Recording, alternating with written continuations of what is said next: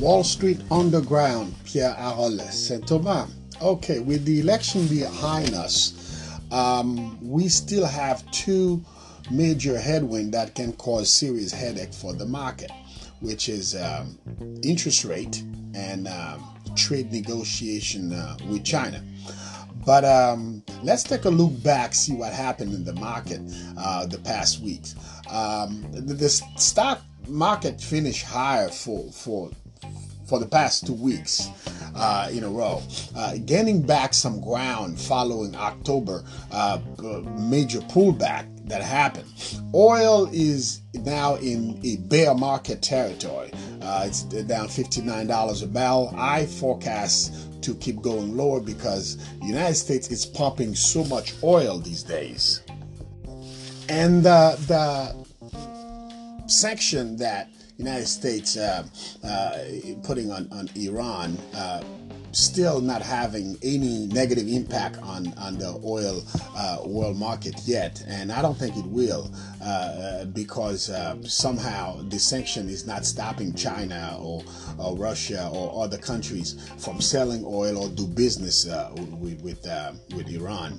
But overall, oil I forecast to keep going down, to keep going lower.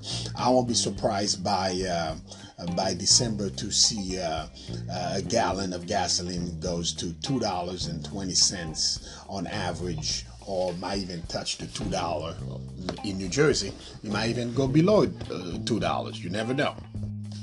Also, going back to the election that happened, this new divided government can be will be very positive for the market. I do expect gridlock, nothing to get done in Washington.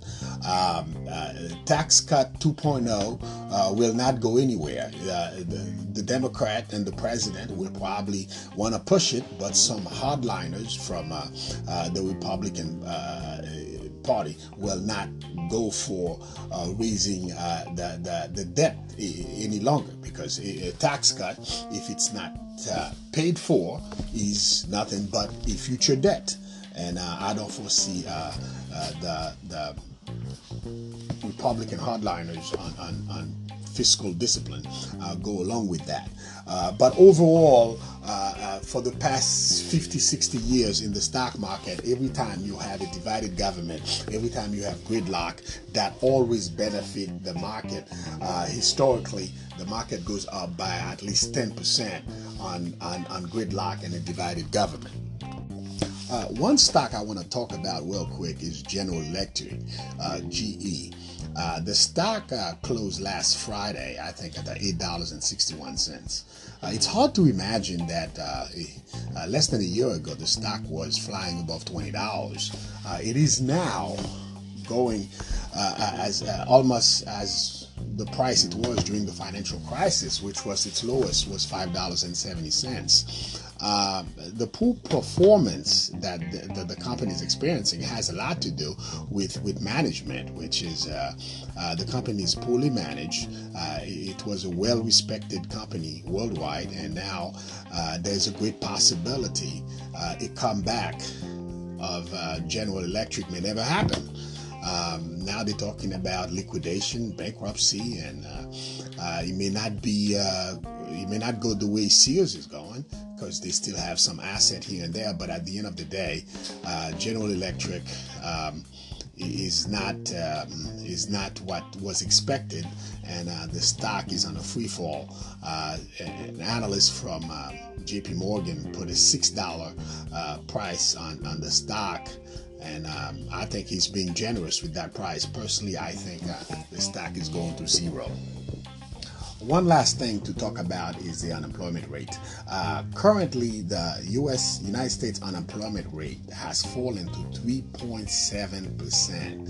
It is the lowest since 1969. It is 1.2% away from the best level since 1953. It is anticipated that the next phase of ongoing labor market improvement will come in the form of higher wages. With higher wages, as I always say, can come inflation, and inflation, to keep it under control, is to keep raising rates, and the more the Federal Reserve raise rates, the more negative impact it can have on the stock market.